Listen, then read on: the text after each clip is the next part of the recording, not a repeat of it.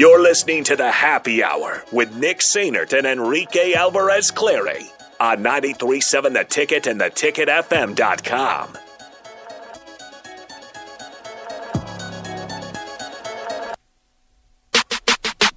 Welcome back. Happy Hour here on 93.7 The Ticket, theticketfm.com.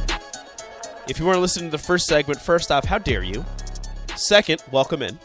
Third, Nick is not here. I'm joined by Austin Orman. Austin? All three of those things apply to me. I was not listening, but I am here now, and Nick is gone. How dare you? Welcome. And Nick is gone. He's going to the National Signing Day. You could call it late National Signing Day. You could call it regular National Signing Day. Whatever you want to call it. OG Signing Day. Yeah, it's National Signing Day today.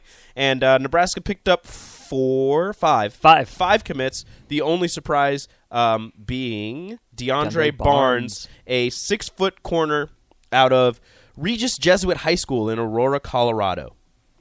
Now, I don't know much about him. I watched a little bit of film. And again, I'm not a film junkie. I'm not going to be able to break down the film too crazy for you. But I do know another speed guy. Another guy that's got speed to burn for Nebraska, this time in the secondary. So they're really going after that. But, I mean, if you were listening to the first segment, 6'5", 225-pound defensive end tight end, runs a 10-200, commits to South Carolina.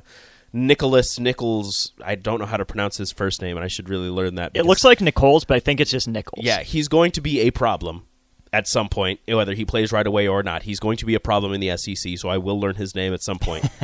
He committed to South Carolina today, choosing them over literally anybody else he wanted to go to. He was just at Oregon last week. Like 70 offers or something like that? On 24/7 it says 47. Rival says like 97. Whatever. He had 1 million.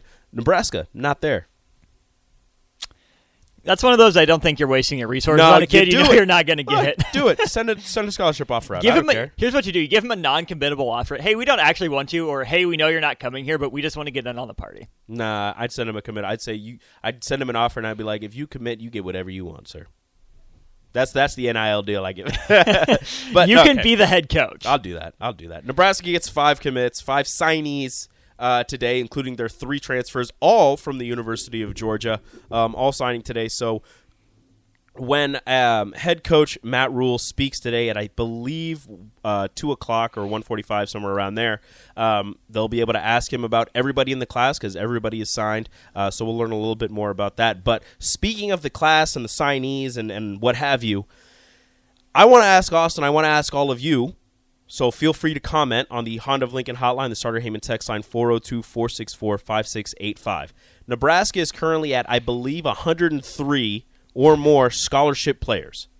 They need to be at 85 by the time fall camp starts. You have all of the rest, not all, you have the rest of winter, all of spring, and all of summer to get back down to 85. Now, I ask you, all of you, Austin included, obviously, is 103 scholarship players good for this roster in terms of competing for those final roster spots? Will this be an iron sharpens iron situation where you have all of these guys who are on scholarship? They know that not all of them can stay here on scholarship, so that's going to push them even harder.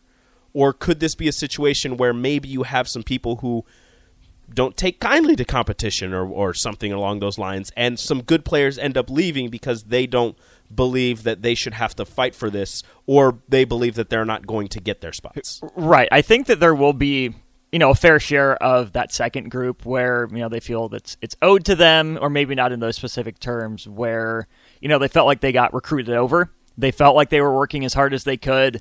Coach, saw someone else, gave someone else the spot, so they're going to dip. I'm sure there will be some of that. But again, isn't that where adversity reveals true character? Do you want guys like that on the team? I'm not sure. The hope is that there is more of the competition aspect to it, where hopefully the competition is at key spots as well. If it's on the offensive line, so you make sure you have the guys that showed the best over that. The defensive line is key. Defensive backfield is always going to be crowded. You have to have a lot of guys there. Yeah. It's going to be, dog-eat-dog world in the defensive backfield. Even the wide receiver room, with so many bodies there. I know they brought in a lot of transfer guys in this class, but that was a position the old staff recruited really heavily. Again, you just need to throw bodies at that problem. So I would expect to see the most thinning in the wide receiving room and the defensive back room. But hopefully it's because of competition. You think of, the quote-unquote diva positions. It's the superstar wide receivers. It's the superstar DBs that are always running their mouths. Yeah. We haven't had that in Nebraska. We haven't heard a whole lot of that. So my hope is that they're the dogs in those rooms that are going to compete, get after it, survival of the fittest sort of thing. And that's got to be the hope across the roster. Now, what I'm really looking at, and I know you mentioned those two positions, what I'm looking at, and I know a lot of other people are going to be looking at, is the offensive line, because they have, their same players from last year. They have the guys that they recruited. They have a couple transfers coming in. You want to hand the reins of center over to Ben Scott. I'm pretty sure that might be the only spot on the offensive line that's solidified. Other than that, you have 4 spots open. You have a lot of bodies in there. And that's something that I think is going to be really interesting to look at throughout the winter, spring, and summer. Because, again, they're over on scholarships. They're going to have to cut some people but before fall camp starts. So the offensive line, I think, is going to be just the trenches in general, just going to be a bloodbath, because you heard Terrence Knighton the other day, the new Huskers defensive line coach, speak about, he wasn't really sure exactly what they had, but they have a good defensive line room right now. He didn't say it was great. I think he said something along the lines of he likes what he's working with, but there's going to be room for improvement. So the trenches are going to be something that I'm going to be looking at fiercely, because you've got one solidified starter more than likely on the offensive center, on the offensive line. On the defensive line, I think it's open for it's up for grabs. Nobody is going to be guaranteed a spot, although you have a Ty Robinson who might come back with the most experience, at least at Nebraska, as on the defensive line.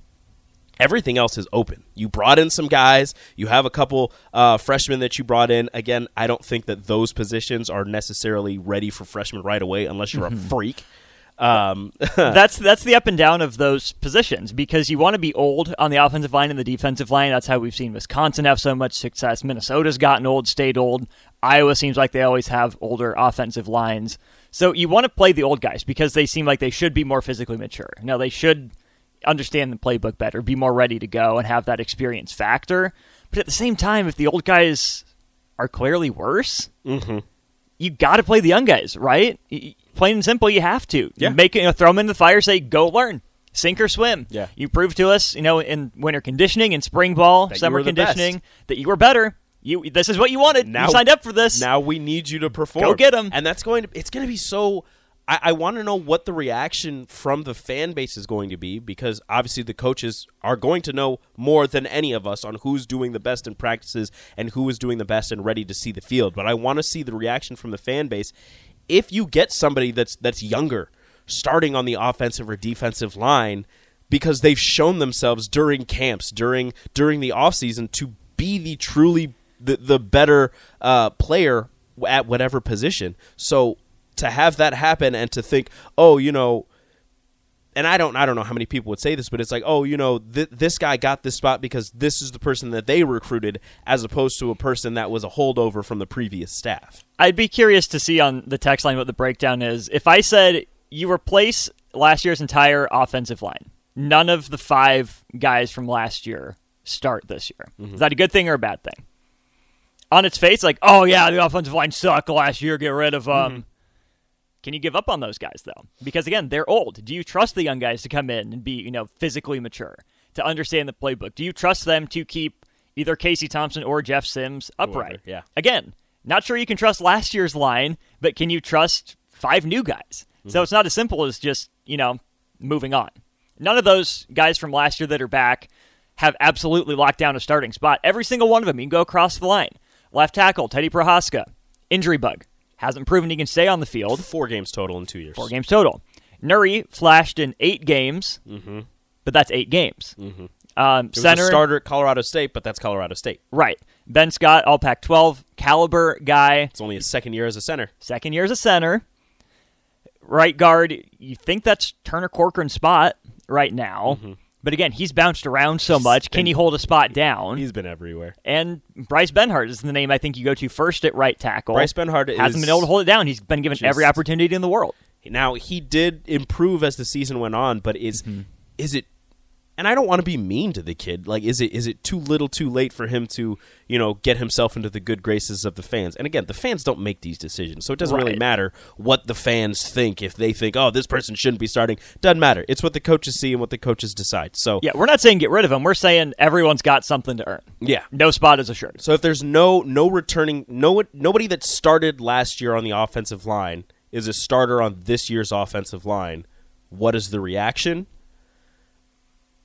I don't know if I would feel good or bad one way or the other. I don't know if I would feel relief because, finally things are changing, or if I would feel terror because none of these guys played last year. I don't know how much experience they have because, as you said, especially in the Big Ten, the old guys play the most. Every team that has success has on the offensive and defensive line has old guys. Outside of the freak athletes for Ohio State and for Michigan. And most of those guys are edge rushers, right? You don't have a you don't have a freshman defensive tackle. No, plain and simple. They're not ready technique-wise. No matter how big they are, they're smaller or not as good as using leverage as the guy across from them. Really, the only way you can get away with a young guy on the defensive line is if it's an edge rusher. You just take the leash off and say, go get him. Rush the passer. That's your one job. Forget about your rush lanes. Forget about stopping the run. 3rd and long, you're in. Go get the quarterback. That's about it.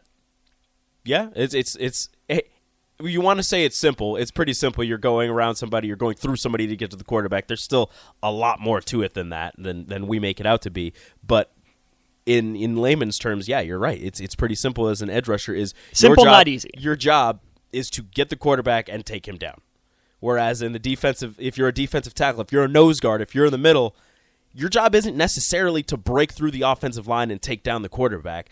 Your job necessarily isn't exactly always to tackle the running back. Sometimes your job is to eat up 3 blocks so that your linebackers, so that your edge rushers are able to go one-on-one, or they're able to get open holes to make the tackles on the running backs, to get to sack the quarterback. Sometimes you're not getting all of the glory and all of the praise, but what you're doing, what your job is so important to that defense and to that defensive line that it cannot be understated. And I don't know if a freshman would be completely ready for that, unless they're, again, a freak and just extremely knowledgeable. Usually at those positions, it's an older guy that's taking over. Right, just because I think it's easier, too, for an older guy who's been through the battles to be a better teammate. Right? If a freshman's still getting his eyes open, and then he gets, popped in the middle, or he has, he's getting double teamed in the middle and he can't do his job, that's eye-opening. Yeah. I want a little more experience there because you know what it's like. You've been through those battles before. You've taken on those blocks before.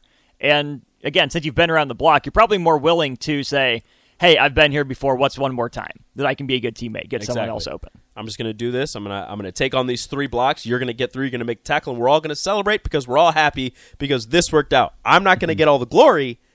You're going to get the glory, but I know what I did freed you up to do that. And that is the experience. A little bigger picture thing. Yeah, that's the experience, the bigger picture that you're going to want with some of those guys. So, again, National Signing Day, Nebraska's class, I believe, is done. They've gotten all of the signatures that they can get, or signatures that they did get. Again, 3 transfers from the University of Georgia coming into Nebraska for next season. We'll see exactly what happens.